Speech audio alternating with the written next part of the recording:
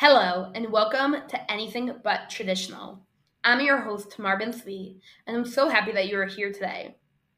This episode is jam packed with Jewish history. No, not Jewish history facts necessarily, but it's amazing what you can learn about Jewish history when you listen to one person who has experienced so much of it. In this episode, you'll hear from author Gila Green. Gila started off living in Ottawa, Canada, with a father that was Yemenite and had lived through three different wars in Israel. He was born in British mandated Palestine, and he was just a little boy in 1948, ended up fighting in two other wars. Gila now lives in Ramat Beit Shemesh and has a son who did the army and a son-in-law that's in Miloim in the reserves. It's amazing to see how Israel has developed over the years. It's amazing to hear from Gila how she grew up in such a Zionistic house and she never thought about Aliyah, wasn't really interested, didn't really think that, kind of wanted to get away from Zionism, but ended up moving to Israel. Now is a passionate Zionist, is a passionate person for Israel, loves Israel, and has lived in Israel for close to 30 years. You'll hear in this episode all about her books, many of which are related to Israel, and her story of how she became an author, how she became a writer. It's a great episode. It's powerful, it's inspiring, and it really shows the resilience of Israel. Yes, again, it's just one person's story, but the man of history, the man of people that are encompassed in this story, you get a sense for what the Jewish people have been going through over the past 100 years. So tune in, listen in, and learn something. Thank you, Gila Green, for being on this week's episode of Anything But Traditional.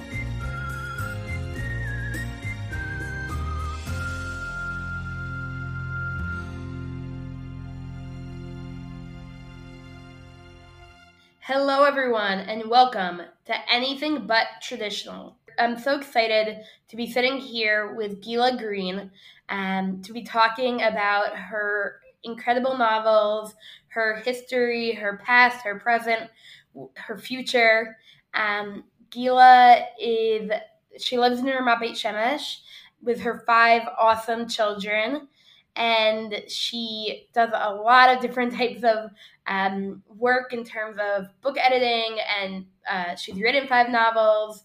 She works at Mahon Lab, and I'm so excited that she's here today to talk with us a little bit about who she is and get to know her a bit more.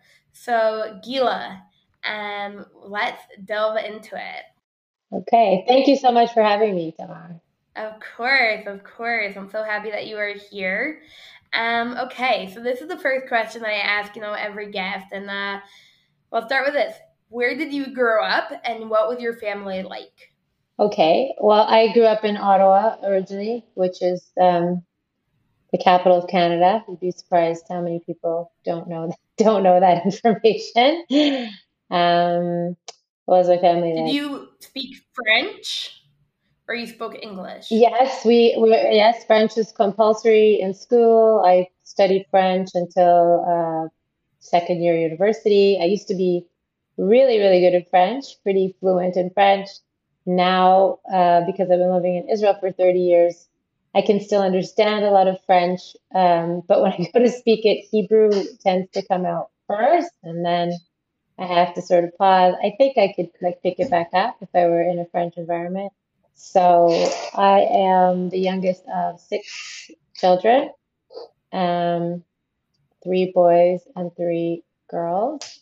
My parents' marriage is a second marriage. My father is Israeli. He's Yemenite.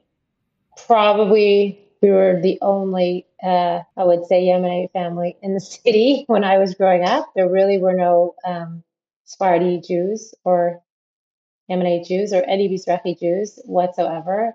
Very few. Like if there would be 10, that would be a lot.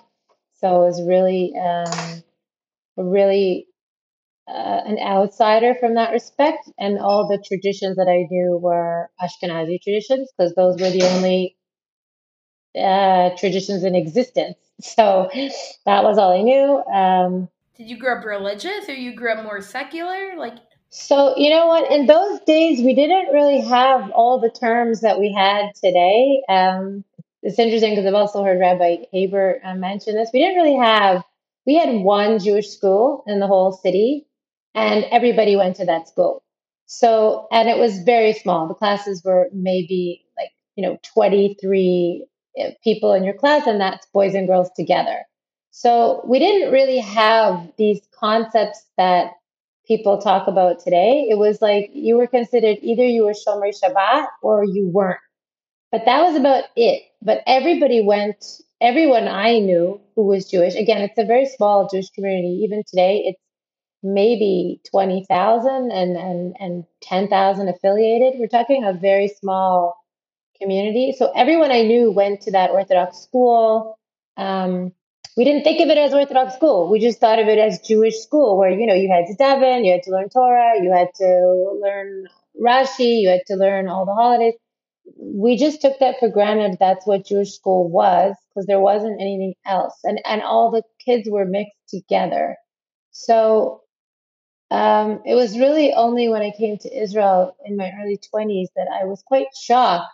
It took me a long time to understand all these different divisions and subdivisions and terminology and names and kippah colors and all this. I never heard of it. And in some ways, maybe I was better off. We just didn't have this there was a lot of anti-Semitism growing up. Ottawa is very close to the French border. The French are Catholics.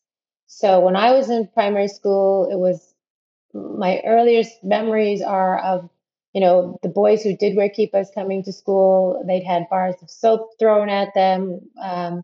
Coming into school, and Juif was written all over the boards. So we didn't have all this division. Do you know what I'm saying? We just for sure. Wait, so was it like now? it's really, really bad, but it's coming from a different direction. When I was growing up, I was probably, if not the darkest, one of the darkest people in the school. That was always being pointed out to me. Um, but now there are so many immigrants. Now Arabic is the third most spoken language after French and English, or English and French in the region. So there's a very big Arab population and also Muslim population, right? Not all Arabs are Muslims. So, Iranian, Pakistani population, Lebanese, a lot of Muslims from Africa, Somalia. It's a completely different city now. It's not I definitely wouldn't be considered the darkest person in the room anymore. So it's a very different place. It's so interesting because I was on Facebook like earlier today and I was reading some comments and somebody said they're like, yeah, in Wisconsin or something, like there's English, like at the zoo, there's like English and there's Arabic. And it was just like a little bit shocking to me because it's like, wow, like Arabic is now becoming such a big language in like Wisconsin. I think. Yeah, and it's not very pleasant there right now. There are weekly pro-Palestinian rallies, etc. So, how is your family handling it all? Well, my father is 88 now, and he was born in Jerusalem in 1936 under British mandate Palestine, British occupied Palestine, however you want to call it. And his mother was born in Ottoman Palestine. So they came here in the 1880s. And for him, he's a little better now, but in the beginning, for him, this was 1948 all over again. Um, it was, in 1948, he was 12. He lived in Jerusalem. Jerusalem was cut off, water, food, etc. They were bombed. There were no bomb shelters. There was no Teba Dom system, etc. So in the beginning, especially, he was in his mind. He had gone back to 1948, and this was a existential war. when I sent you the email, I know that one of the things that you said was that you had a extremely chaotic and dysfunctional family life growing up. I'm curious to hear more about that, like, and your relationship with your family today. Like, are you close to your family? Are you close to your parents? Like, is this something that's been affecting you in terms of like how they're doing in Ottawa? Like, what is your relationship like with them? Oh, no, I speak to my parents all the time. I speak to them all the time. I don't know if you know that much about PTSD or narcissistic personality disorder, but words like close to with those kind of people don't really apply. Because what we think of as close to, first of all, to be close to somebody, um, a person has to have a lot of empathy. They have to really actually be able to express empathy. And people who can't express a lot of empathy, it's very hard to be close to them, right? Because their definition of close might be, oh, I speak to you 3 times a week. But if you can, you're talking about day to day things. You can't really go much farther. So these are all very sort of blurry definitions. Are you close to somebody if you speak to them every week? Or if you're close to somebody if you speak to them twice a year, but you have these very meaningful conversations? These are very difficult questions to answer. In terms of, do I speak to them all the time, etc.? They're very supportive. They're the first ones to order the most copies of my books, etc. They will do that. But that's because I think that certain personality types or dysfunction don't really recognize what they did. And it would be very difficult for them to recognize it. So, you have to choose that. It sounds like your father was a real Israeli, like, and that he is a real Israeli. Like, he sounds like he's just like, I don't know. When I'm hearing this, I'm like, He is. it just sounds like you grew up with such an Israeli father, and that's very different than maybe a Canadian father or a North American type of father. But right, like it's kind of like this tough personality that's like, Very, very, yeah, very, very Israeli. If he was a paratrooper in the '56 war, he was a tank driver in the '67 war. He's a bodybuilder. Um, very, very big, strong guy, fluent in Arabic, and to this day probably speaks Arabic more when he's outside the house. I mean, now he has a lot of opportunity to speak Arabic because such a large Arab speaking population. So English would be his third language. He didn't really speak English that well when I was growing up. Um, yes, very, very Israeli. He's going to drive across a football field covered in snow to not stay in the line. um, yeah, that's a good way of describing. Super did Israeli. you feel like you were a real like immigrant family growing up? Like, was that part of like the hardship of growing up, like feeling different than other people because you were from immigrant parents? Well, my mother's super Canadian. She's as Canadian as she is Israeli. So there's nothing immigrant about her. And her parents were also born in Canada. My grandparents were born in Quebec, in Montreal, and my grandmother was born in Montreal. My grandfather was born in Wakefield. So it was only their parents, again, who came in the 1880s, most likely escaping pogroms, probably Russian pogroms. I'm very sure that's why they came. They didn't even know they got to Canada. My mother told me a number of times they thought they got to the US. Like they didn't think about, this is like 1880 and Jews were just fleeing in God knows what boats they were fleeing in. And, they didn't even realize they were in Canada, I don't think. Um, they only spoke Russian and Yiddish. Obviously, this is 1880. And so, like, my grandfather, he didn't even speak English himself till he was 6, till he was forced to go to school. He only spoke Yiddish. So I think I wouldn't say it's not so much an immigrant family, but like a very blended family, a very dichotomous, very opposite. This is very, very extreme opposite type parents. What's your mom's first language? English. My mom is third generation Canadian. And then what, like, I'm saying, how do they communicate? Like, One wonders. Yes, exactly. Really good question. So, I mean, obviously that's not an issue now, but correct. There was no way that she could possibly relate to or understand this kind of Israeli man that she met in the 1960s the way you and I might have an understanding of. But I guess, I guess that was not as important to her. So, so correct. wow. I wouldn't say immigrant family. I would say kind of a very split dichotomous, just a really big culture clash. That's very, very big. But they're still together, and they've been together for, Yeah, well, they're 88 now, so I guess that's it. wow. They've been together for how many years then? They've been together for like, probably what, like 40 like years? more than 50. I mean, they were both married before for 10 years, so yeah, more than 50. I would say 50. More, yeah, more than 50 because I'm more than 50. What am I saying? So yes, Okay, long and time. you're the youngest. Yes. Wow, wait, so do you have any step siblings or half siblings, or is it only. When my father married my mother, she had four small children. So I guess technically they are half siblings, although it's not like a term that's particularly beloved in my family. People don't really like that term. And then I have a brother who's a year and a half older than me, who lives in Ottawa. I relate actually a lot. My family is also a mixed family. My parents got married when I was 12. They both lost their first spouses and then they got married to each other.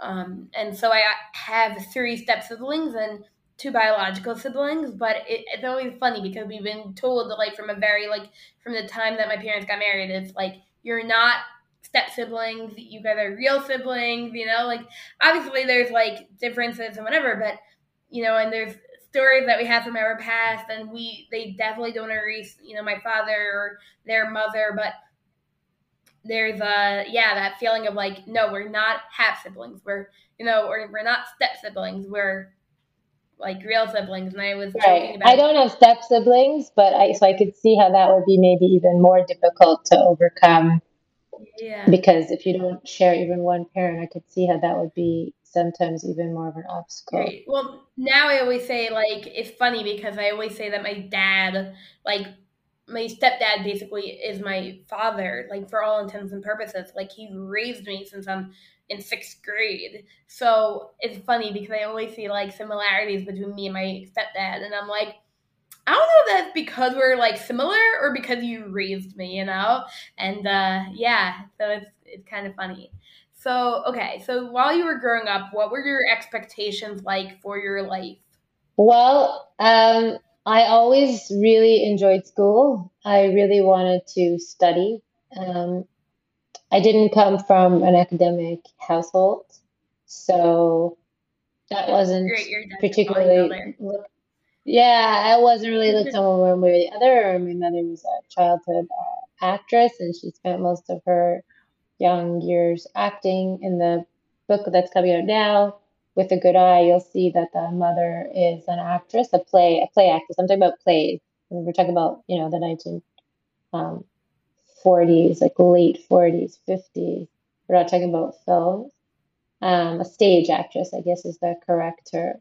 And the mother is purposely in this novel that I just released a stage actress, which I don't have in my other novels. They don't have that kind of academic background, so it's just kind of considered like, okay, it wasn't like pushed the way you think of in like a typical Jewish family. So I really just wanted to, I always wanted to be an academic. I always wanted to study and I really wanted to teach. I always wanted to write. I don't know if I wanted to write novels. I would think probably in those days I probably wanted to publish like literary criticism or something romantic like that. If you think back to the 80s and before the sort of current sort of groupthink took over all the universities, where you thought you were actually going to be able to, naively think you were going to be able to express your own opinions, which clearly in the real world that wouldn't really work. So it's probably just as well. But I definitely wanted to do something with books, writing, reading. I definitely am doing what I always wanted to do in that area. Wow. But did anything like change? Did you like think you were gonna live in Ottawa and now you live in Israel, or did you think you were gonna like? How did you end up in Israel in the first place? That's a good question. Nope, I never had any intention of living in Israel. I actually published an article about this recently, and there's this new Sephardi Mizrahi magazine called Distinctions. It just came out, it's the second issue, because they asked me the same question. I actually never had any intention of living in Israel. I was not particularly Zionistic. I had kind of grown up with all this Hebrew and Arabic sort of in my face all the time, and I actually wanted to get away from it, to tell you the truth. But at a certain point, I was doing a journalism degree. I did a 4-year journalism degree at Carleton University. And at a certain point, after 3 years, I really wanted to take a break. It was a very, very intense degree. You had to hand in articles every single week. In those days, radio, TV, there was no internet, such thing as internet. It was a very intense degree. You were always reporting, you were always editing, you were always on campus.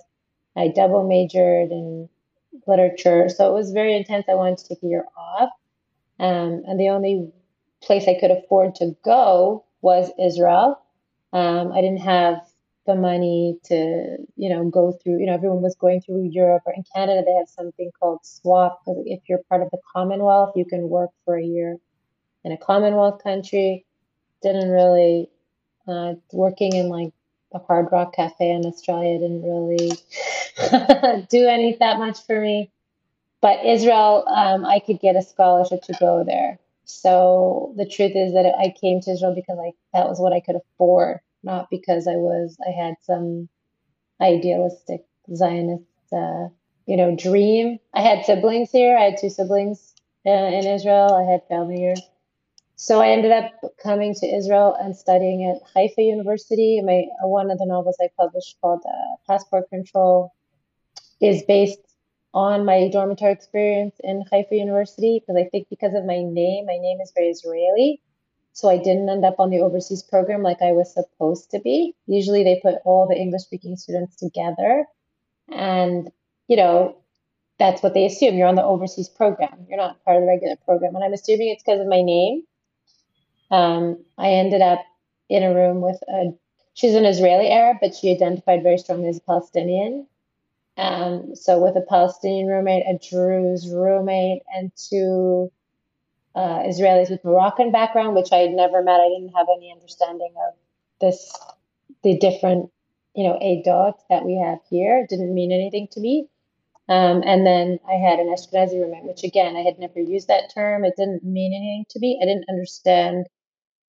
I just knew, Jewish people, not Jewish people. We didn't really have these terms. I never heard these terms.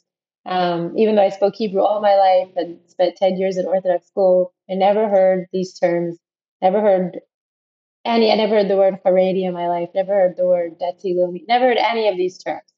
So I didn't know really what was going on. I was kind of thrown into a very tense apartment. Very, very tense. Sounds it. Um, as the Palestinian girl, clearly was not a happy girl. I mean, she was a 26-year-old master's student. She was definitely a woman. She was not a girl. So I actually based the situation in my novel on that experience. Of course, my novel is much more dramatic, and there's murder and there's all kinds of things going on, which of course didn't happen in real life. But the setup Baruch is based on Hashem. that. Yes, yes, thank God. But the setup is based on an idea.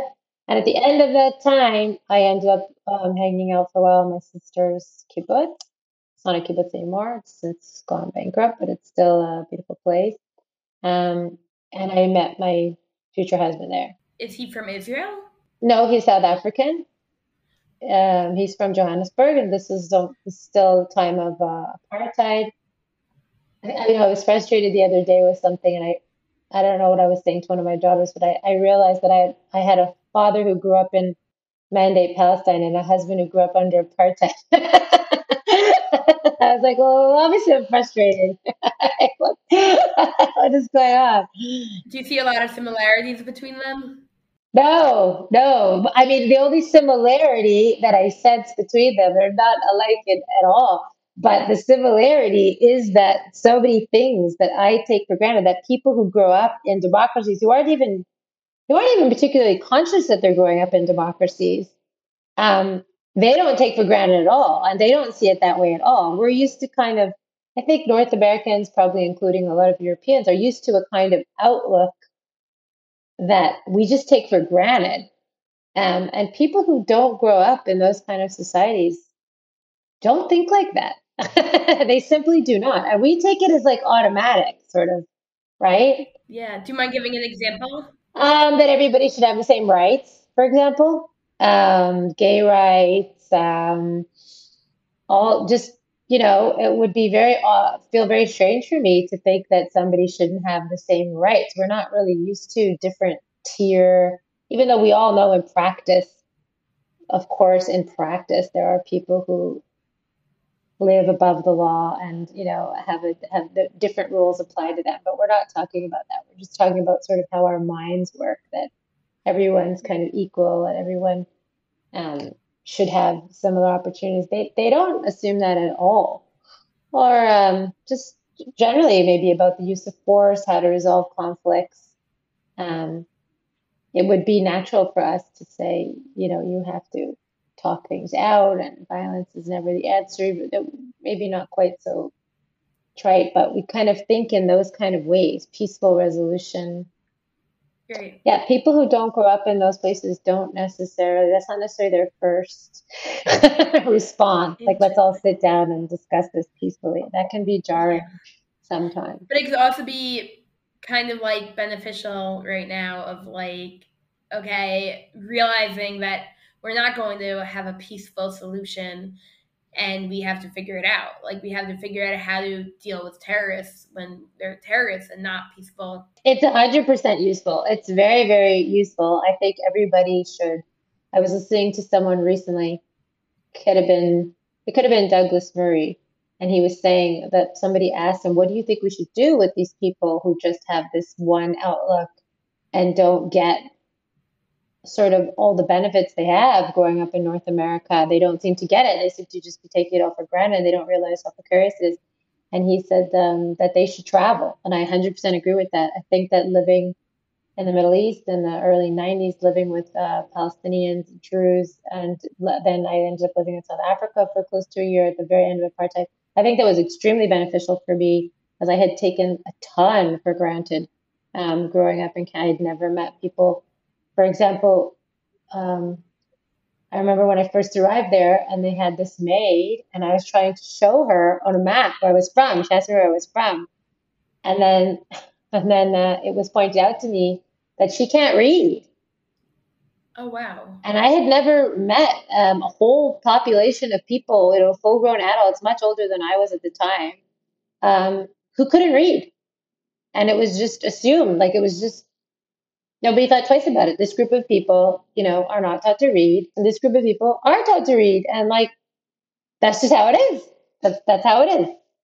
The same way, you have the weather and if it's minus 20, that's how it is. And, these kind of things, realizing what you took for granted, that all these things can be taken away. You can lose those things. It's a lot easier not to take them for granted if you go and you live somewhere where you see. That was very difficult for me to internalize, that all these different people around me could not read, um, and weren't ever given opportunity to read. Not because they had a reading disorder, it's because they didn't. That, so that's a very small example, but I think that's really important. People need to travel, and then they'll take a lot less for granted, and they'll realize, hopefully they will. I don't see any other solution. That's the best solution. Go and live with, in a completely different political system, and then see how much see what you think about your own before criticize it. Or So going back to your story. So wow. Okay. There's a lot to so I had met this guy from South Africa, And obviously I had to go back. I had to do my whole fourth year. I wasn't going to throw my whole degree, you know, away for anyone. You got to be careful. You don't want to take too much time off your degree, right? Even today, that still applies, I guess. 100%. So I went back and, to make this too a romantic story, but in those days there was no internet and long distance calls were super expensive. They were hundreds of dollars. It wasn't like today. There was no FaceTime and all these different things. So ultimately, also because of my parents, because I grew up um, with parents who couldn't possibly understand each other um, when it came to their backgrounds, I wasn't going to repeat that um, experience.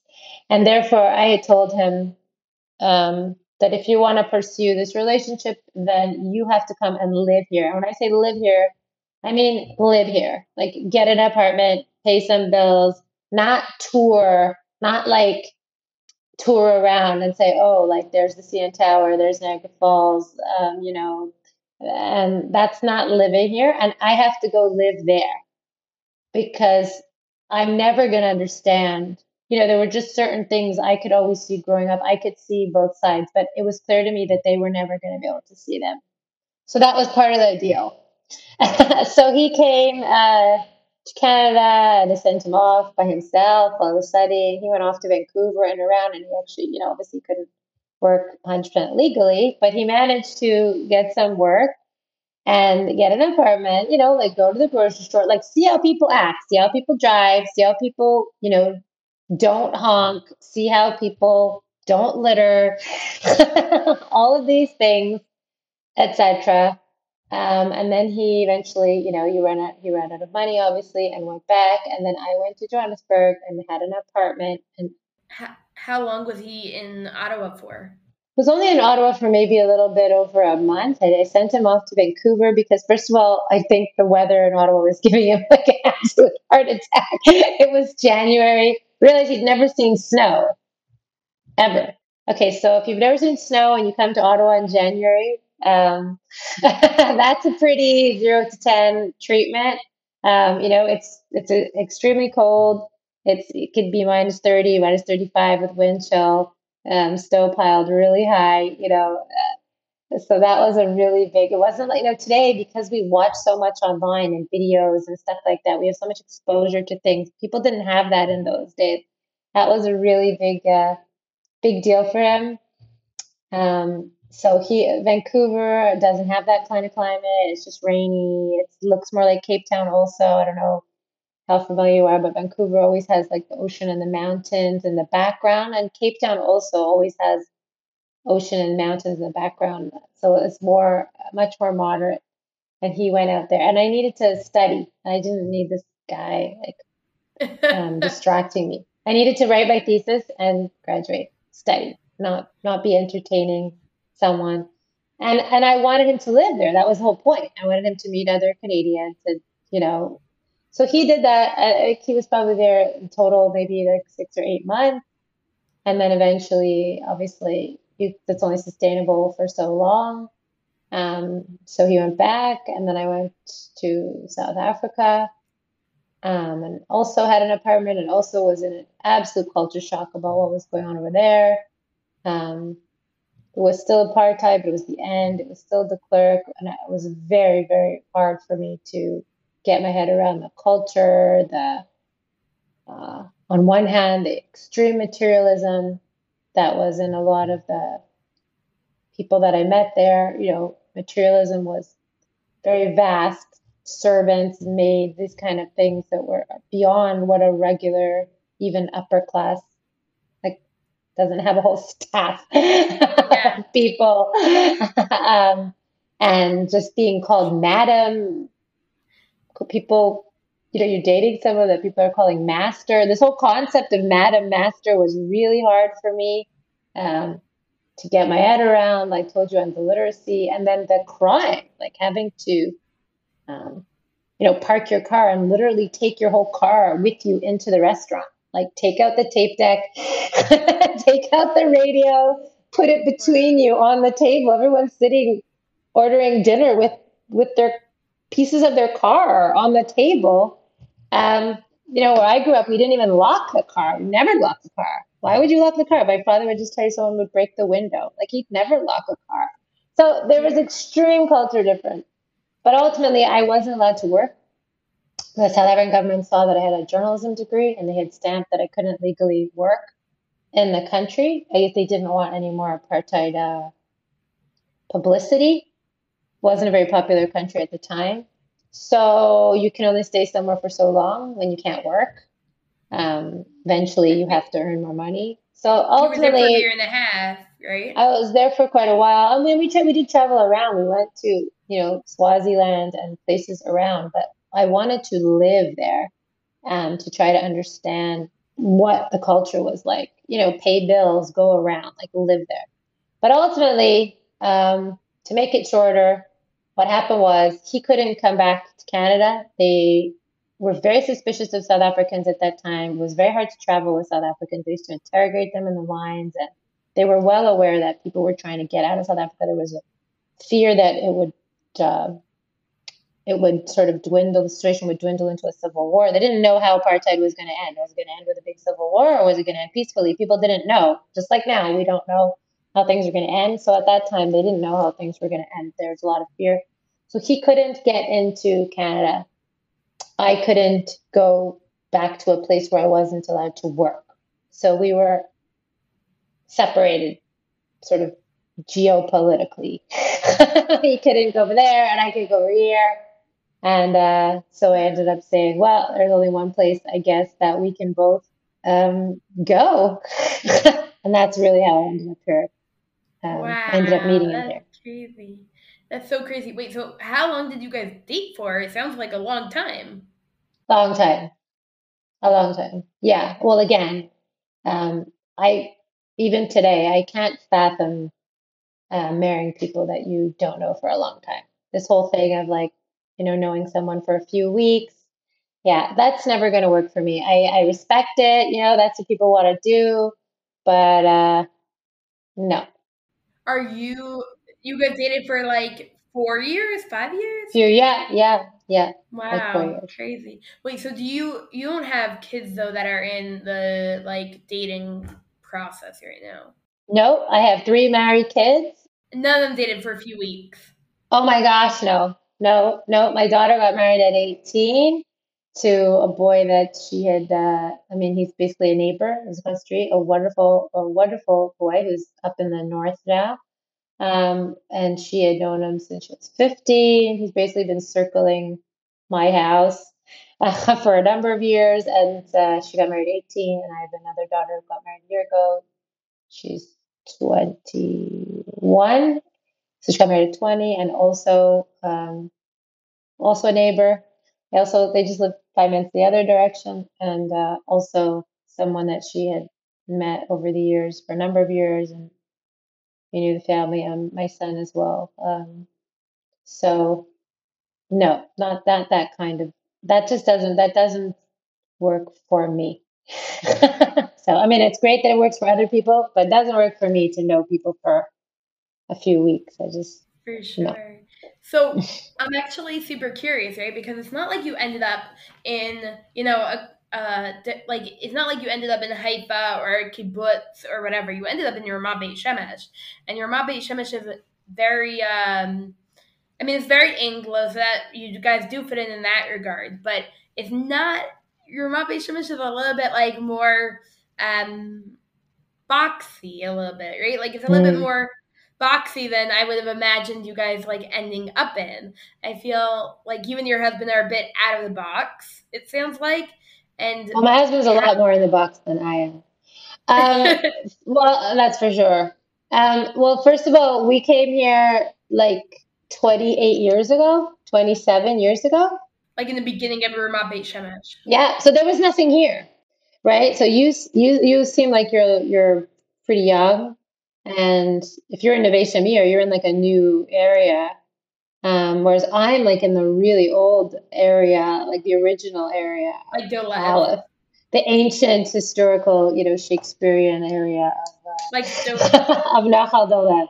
Yeah, So definitely. when I came here 27 or 28 years ago, there was nothing here. Honestly, nothing. There weren't even street signs. This was all fields. We had lived for a little while in Jerusalem, and then at a certain point we lived in Ra'anana for a couple of years, and then and then we met up with some wonderful, really, um, hate the word amazing because it just has lost all meaning, but such amazing people in Ra'anana who were all buying here, and they were trying to talk us into, and it was nothing. I don't know how long have you been here? We've lived in Lirima for I think 6.5 years.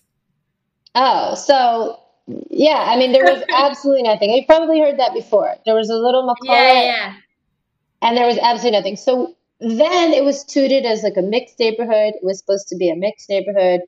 And the most important thing about it, really, at that time was that it was at least affordable, like regular affordable. You didn't have to, not like now. not like now. Um, it was affordable, and then the location, it was kind of between Tel Aviv and Jerusalem. So work wise, you felt like you were going to have access to work, right? Because even then, wasn't as much people working from home 25 years ago as it is today. Now, even for some people, that's less of a concern because they're gonna work from home. So it was well located in that respect, and it was affordable, and there was really nothing here. And it was supposed to be very mixed. And at that time, I wanted a mixed neighborhood. I felt that was important for kids to grow up in a mixed neighborhood, to see all different kinds of people.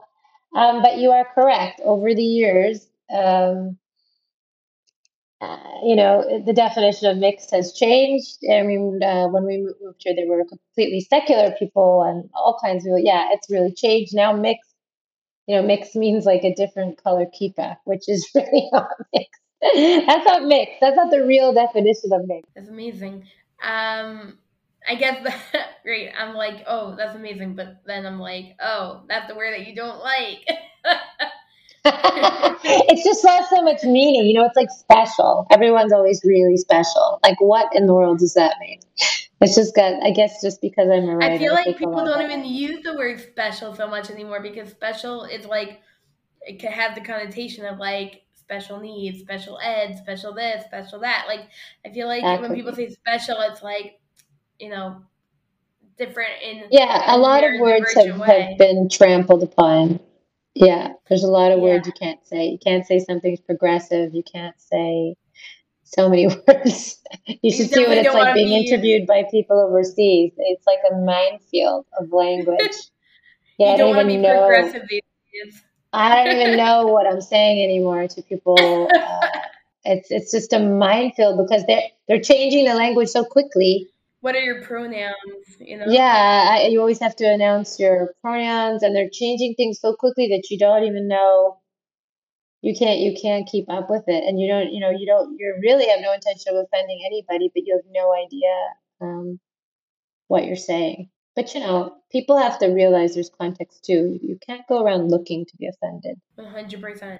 I mean, I think it's also like one of the things that could be beneficial of growing up in a place that was, like South Africa or, like during the apartheid or your dad who grew up in, British mandated Palestine. Like when you're under such rule, there's a sense of like you're not as like open to all these crazy words, right? So, like, I'm not saying I ever want to live in those communities, and I feel very blessed to live in where I mean, obviously, I love Israel, but I'm saying I feel very blessed to live in the era that I live in today. But there is this feeling of like too open versus too narrow, you know?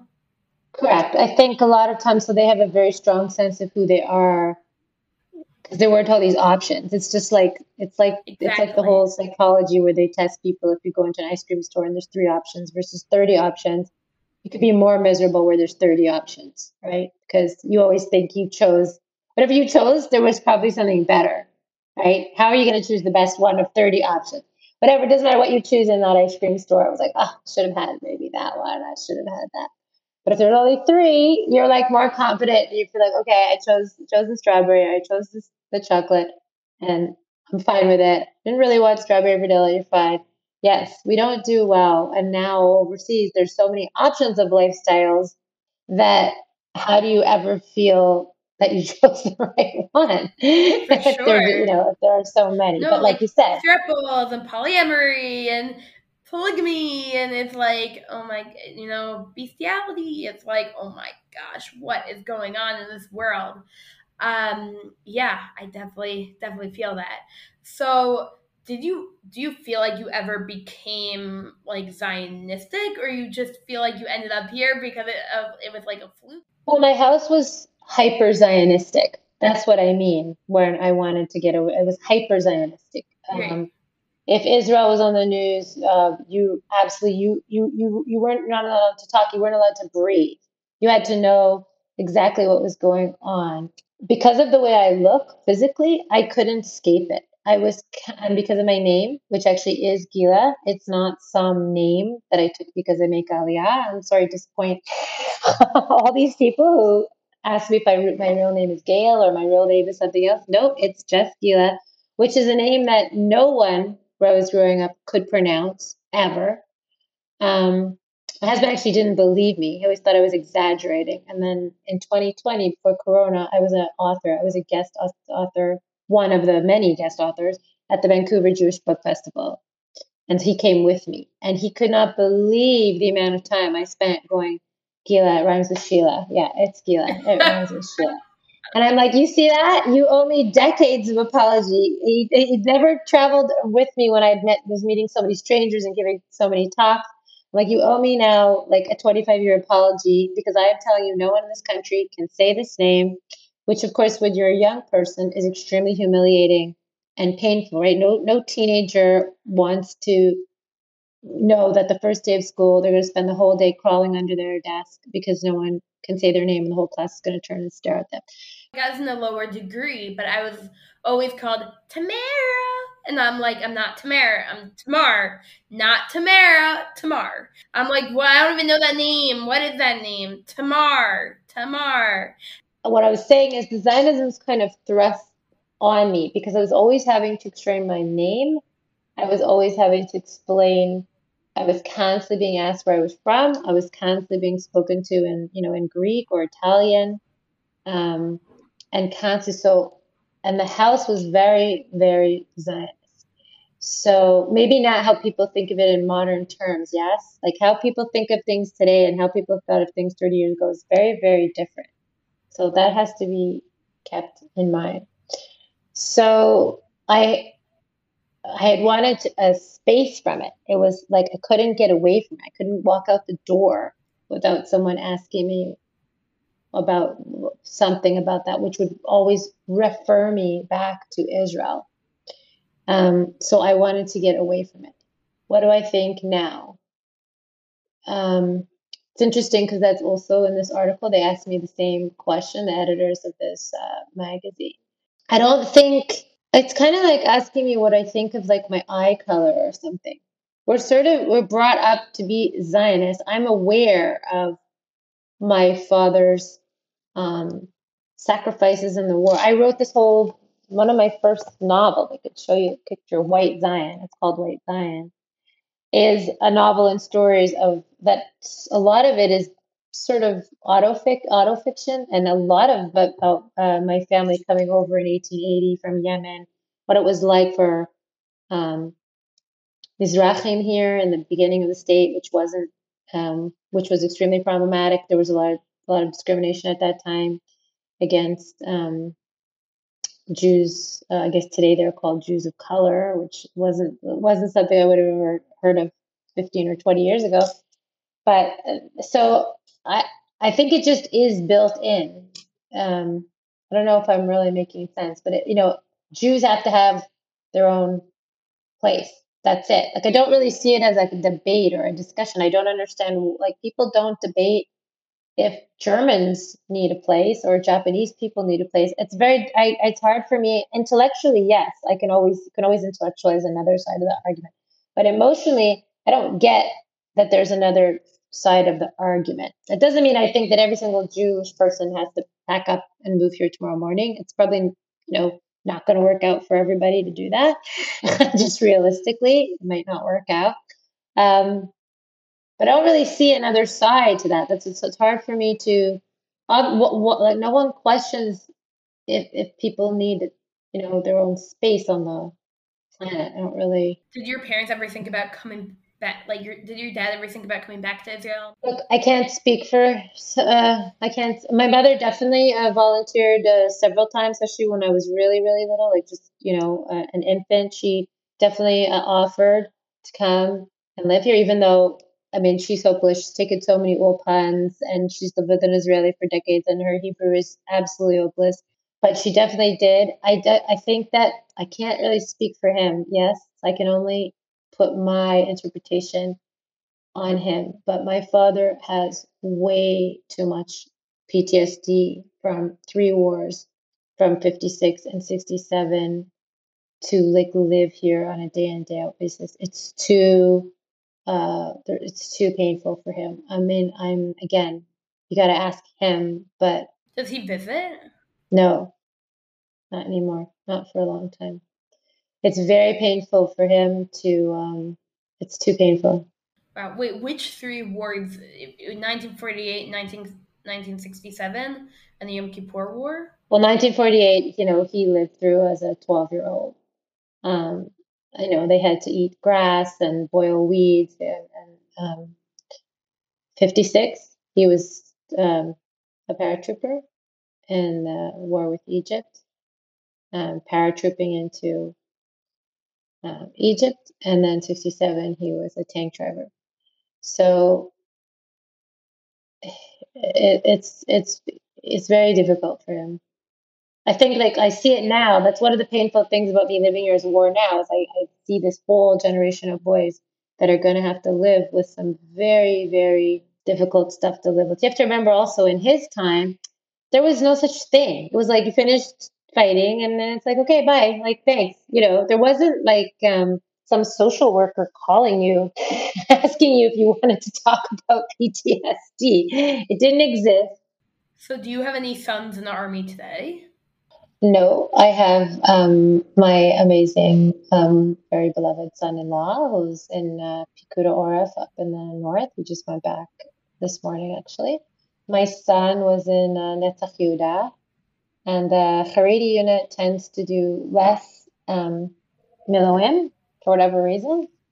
And they called him up, and then they basically sent him back like the next day. So my other son-in-law was a drummer.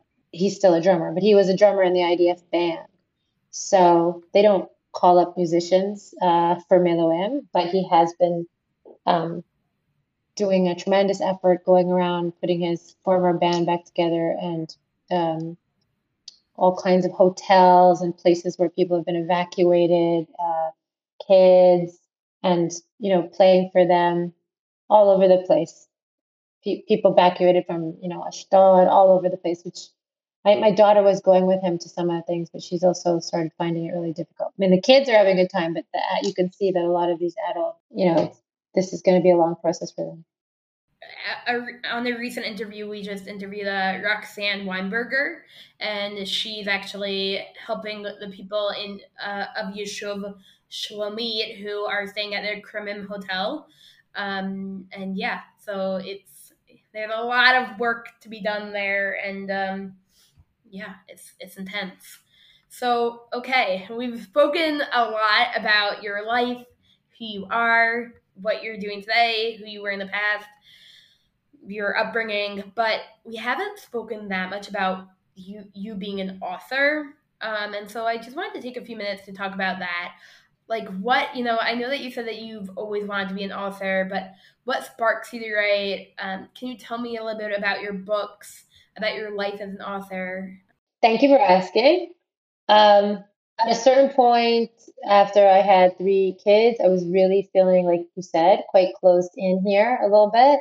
Sort of, it's not so easy, or it wasn't for me. Maybe it was for other people. Anything kind of on the creative side is a little more difficult in communities like ours.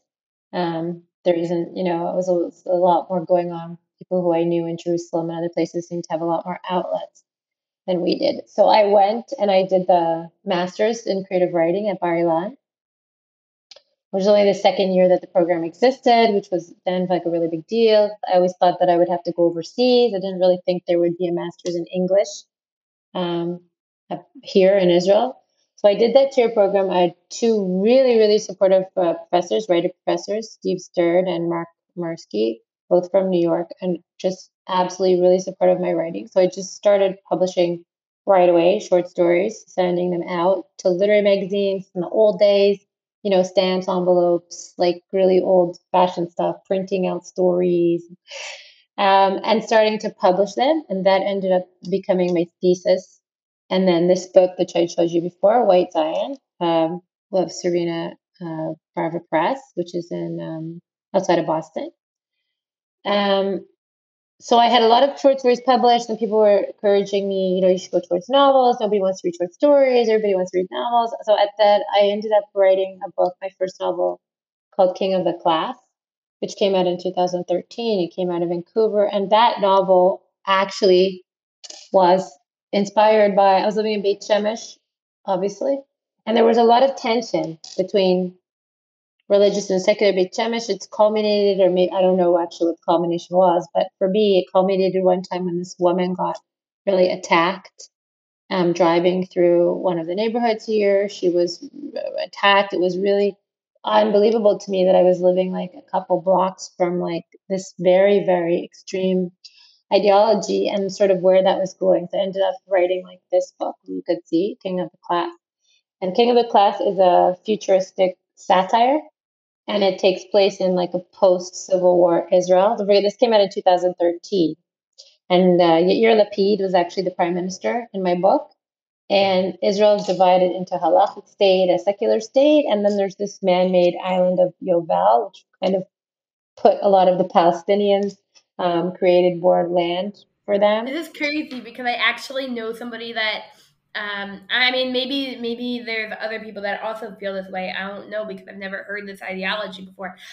But I have a very good friend whose father is like, we should have a three-state solution, and literally that exactly what it is. That it's um, like Haredi, Palestinian and Jewish, and it's crazy because that seems what your book is about. Right. So yeah, it was kind of came out of like what I was seeing. I couldn't like, I felt it was like a warning. People weren't realizing where this was going. My own daughters would like wait at a bus stop and get called Shiksa and different names by people. And so I wrote that book. And this was a futuristic satire. And then I started to write another book, like I told you, based on my experiences at Haifa University, obviously far more dramatized, but the setup. That book was accepted by a really a popular writer at the time, Jackie Mitchard, who she was like Oprah Winfrey's like first pick, and when she first started her series of choosing, she had sort of I don't know, it was a book of the month or whatever she had at that time in the 90s, and that made her kind of a superstar. And they made a movie out of her book, and she became like a well-known editor. And I was thrilled that she chose my book, but a couple months before it was supposed to come out, Simon and Schuster did all these cutbacks, and they ended up um, just eliminating her imprint, and she like from one day to the next disappeared. And then they moved me to a much fancier imprint, and to make it short, I started getting all these what they call sensitivity readers and sensitivity reads. This book, don't forget, it had already been accepted like 2 years before. It already had a cover, it was already going to come out. I was very excited about it. And then all these sensitivity readers, they said, oh no, it needs a Palestinian sensitivity reader, an Israeli sensitivity reader, an American sensitivity reader. And it just came back looking like a war map. And these were Jewish editors as well.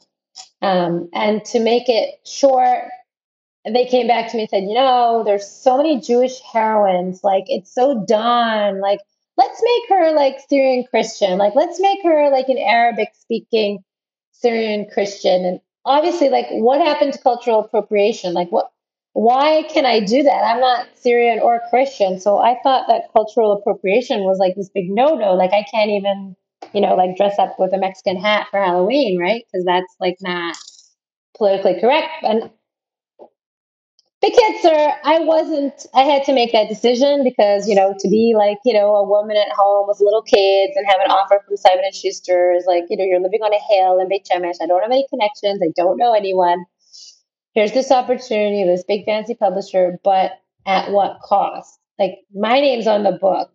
She's not going to be Syrian Christian. So that wasn't going to happen. So I had to withdraw, which was actually very difficult and a low point for me. But I ended up just, you know, making a big coffee and putting the original manuscript back together before all of their sensitivity reads, where I was constantly trying to go towards them and like put more, which I consider to be propaganda, in the book. Book is a story, it's a novel, it's not PR, it's not a pro-Israel PR book. It's a story with Jewish and Arab characters. That's what it is. It's not, right by committee. So that I ended up putting it together. And ironically, I ended up publishing it with a really small publisher in Virginia who was American but married to a Palestinian and a very big pro-Palestinian activist. And she had like Palestinian flags all over her site. She said she took international fiction. And I guess I had this kind of bee in my bonnet that they were trying to make me out to be a racist, which I'm completely not. I mean, I've heard Arabic spoken in my house my whole life. Um, so I guess I dafka sent it to her. I'm like, well, let's just see if this manuscript is racist. Let's see what this, pro-Palestinian activist thinks of this book. And she wrote me back right away that she loved it. She didn't agree with every single way I, particularly like the Golan, the war of the Golan Heights of Syria. She didn't think that that was exactly how it had happened, in her opinion. But it was a great story, and she wants to publish literature, not, her opinion. So I actually ended up publishing it with a very small publisher who was very pro-Palestinian, but respected the story. So that was passport control. You could see I used like those were my actual. The story takes place in 1992. We don't have these visas anymore because now Israel stamps like outside on a separate paper. But these were my original. I always knew there was a reason I didn't throw out my old passports. These were like my original visas that say Ben Gurion 1992 that I photographed for like an authentic like cover. So I didn't get the glamour and the coverage, but I got my story out. I didn't get the Simon and Schuster glamour, but I didn't compromise my um, ideals, and that's happened a few times over my career. I've had a couple of agents, Jewish agents, approach me and tell me that if they saw my short story in a certain magazine, and if I was willing to write. One person who I won't, of course, mention, he had this whole idea that I should write a novel about an American family, a Zionistic, idealistic family. He sent me the whole plot of the novel, and then he'd be willing to represent me. And this was like a big agency, and you're working really hard for this, right? So it's what you want, but you basically, you would have to completely compromise yourself. He wanted a story about an American family who makes Aliyah really excited and then slowly discovers that Israel is not this amazing, ideal place, but rather it's this militant, aggressive, just very, very, kivush, like conquering type place.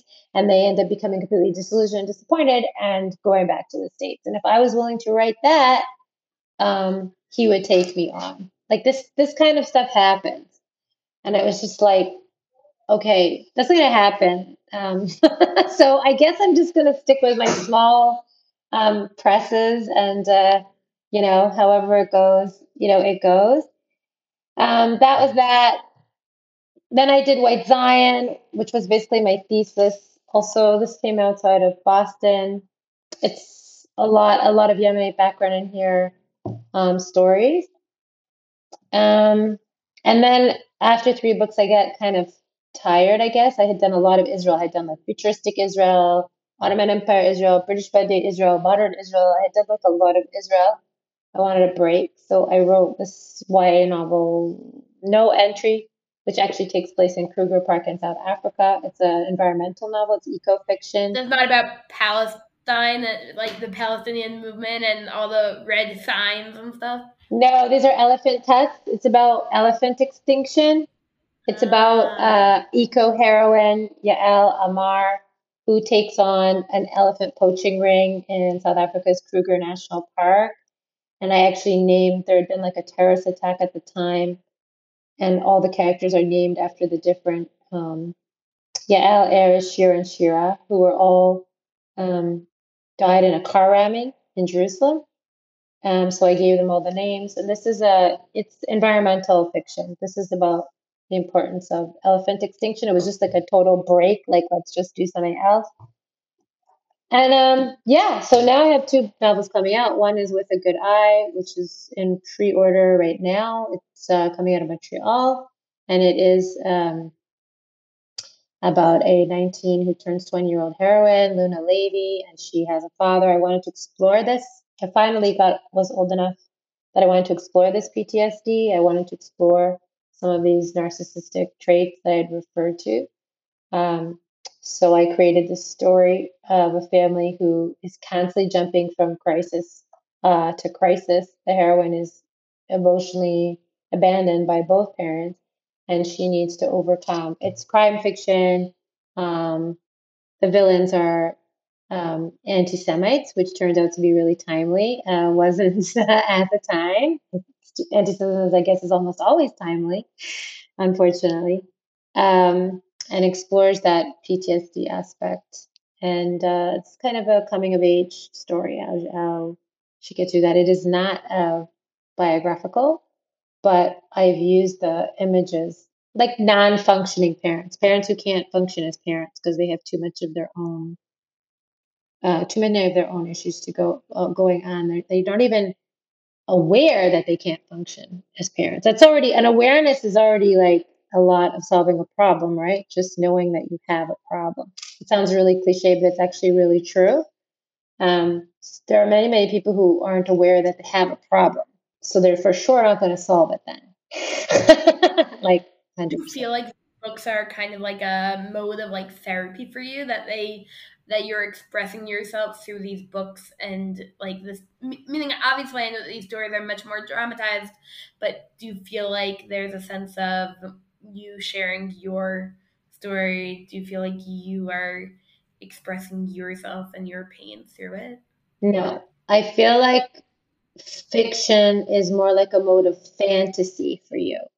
So you get to make your characters react how you would have liked to have reacted.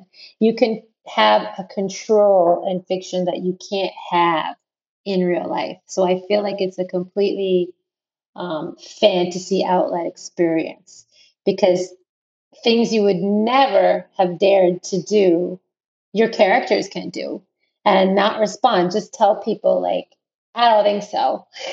When in real life, you probably just got mowed down by anyone even slightly aggressive. I think, especially young girls, teenage girls, don't have much of a voice, don't really stand up for themselves too often. We see it all the time in movies and in commercials and in advertising, but that's not what most real teenage girls are like. Obviously, there are going to be some, but it's not really. Teenage girls are very easily. That's why we have all these laws, right, about minors and dating them and marrying them, because they're very easily coerced and they don't really like to make waves. So it's a fantasy vehicle. You can make everyone do anything, where in real life you can't make anybody do anything. So I think it makes you feel really powerful, really strong. I don't find that it's so much therapy because I mean I personally I'm not particularly interested in writing memoir, but I am interested in the fantasy of power and control, and you can get a lot of that from writing fiction, which I guess in itself is therapeutic. So I guess ultimately, yeah, that's correct because you just got to control something in your mind for like 2 years and then see it, put a cover on it. People talk to you about it. So I guess ultimately the answer is yes, but in the short term, the answer is no. that make sense? I hear you. Yeah, I definitely hear you. So, Gila, this has been a really insightful, empowering conversation. I feel like we've learned a lot about different societies, different cultures, just unpacking Israeli history. I really appreciate you coming on. I was wondering if there was one last message that you wanted to share with everybody. Well, other than I'd love it if you checked out my new book. I definitely want to share with everybody again.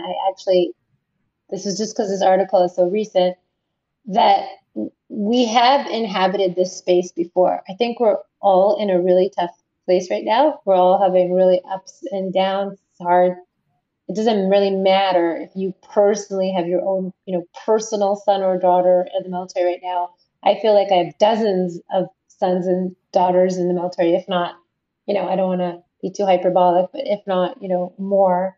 Um, so I think we need to realize, I think that my history, interviewing my father, which I was lucky that I did 18 years ago when he was 70, because I wouldn't be able to get this information now about what it was like here in 48 and 56, that we have inhabited these spaces and we are inhabiting the footsteps of our grandparents and great grandparents, but we have so much more now. We have so much more power than they had, and so many more resources than they had. I mean, they just had no resources, a way of getting their voice out, of even getting together. They couldn't go home and start a WhatsApp group or a Facebook group. Like, what can we do? They didn't have even a phone.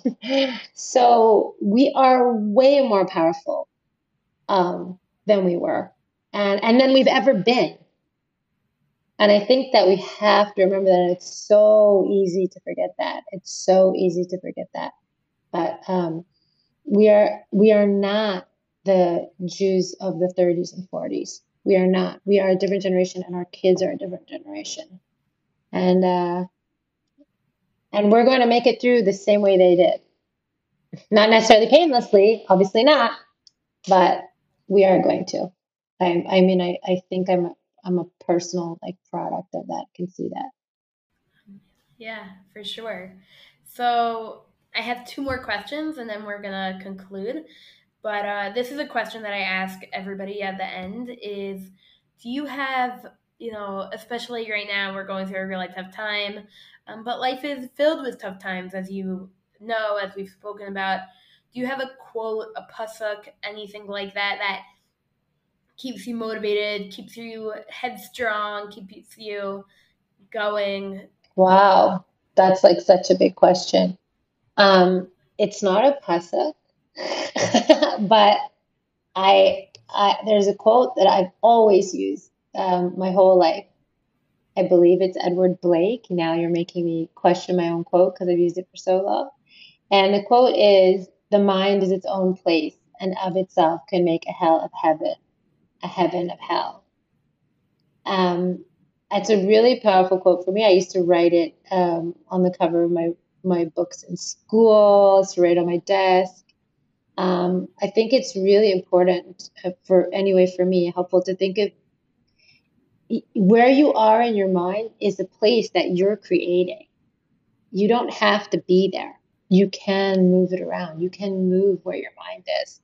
So we do create that space in our own minds, right? If you're in hell right now and you're in heaven right now, you can control that with your mind to a certain extent. You read about a lot of people, Nathan Sharansky, and people who are in solitary confinement, and like the power of their minds to create their space over and above where they actually physically were. I think I found that really powerful. There's probably an equivalent pasuk or Tehillim that gives off the same thing. No, for sure. That definitely works. And lastly, where can people find you if they want to reach out, if they want to, be in touch for any reason? So most people find me through my website, which is gilagreenwrites.com. And like probably that's the easiest place. We'll just make it easy. People find me, for editing or writing consultations, and recently I've started a cooking Instagram and TikTok with my son and my daughter as kind of a family project. So we're also there with at Cooking with Gila. We just started, been doing it for about a couple of months, but we're really having fun with it. It's been a really, I think, therapeutic, if you're talking about therapy, thing to do during this war, is to put our minds into it. And at first, we even thought some people, I mean, my son was like, maybe this is inappropriate during the war. So then I stopped. But then I got some messages from people, sort of young people in their 20s in the States going, no, no, like, why are you stopping? Like, this is such a great distraction. Um, so that's another place. For sure. Thank you so much, Gila. This was an incredible conversation. And yeah, thank you so much for coming on. Thanks for having me tomorrow. It was really fun. Thank you so much for listening to this week's episode of Anything But Traditional. I'm sure you have learned something. I'm sure you have taken something out of this episode. There was so much here, so much to unpack, and of course, we can talk about it. So go over to Tales of Tomorrow on Instagram and be part of the conversation, anonymously, not anonymously. You can also DM me. I'm happy to talk about it.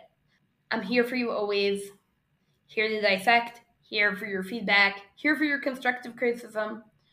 So don't be a stranger. Reach out. There's also ad opportunities, sponsorships, dedications. So if you're interested, feel free to be in touch. I'd love to speak to you about it. Thank you again for listening to this week's episode. Until next time.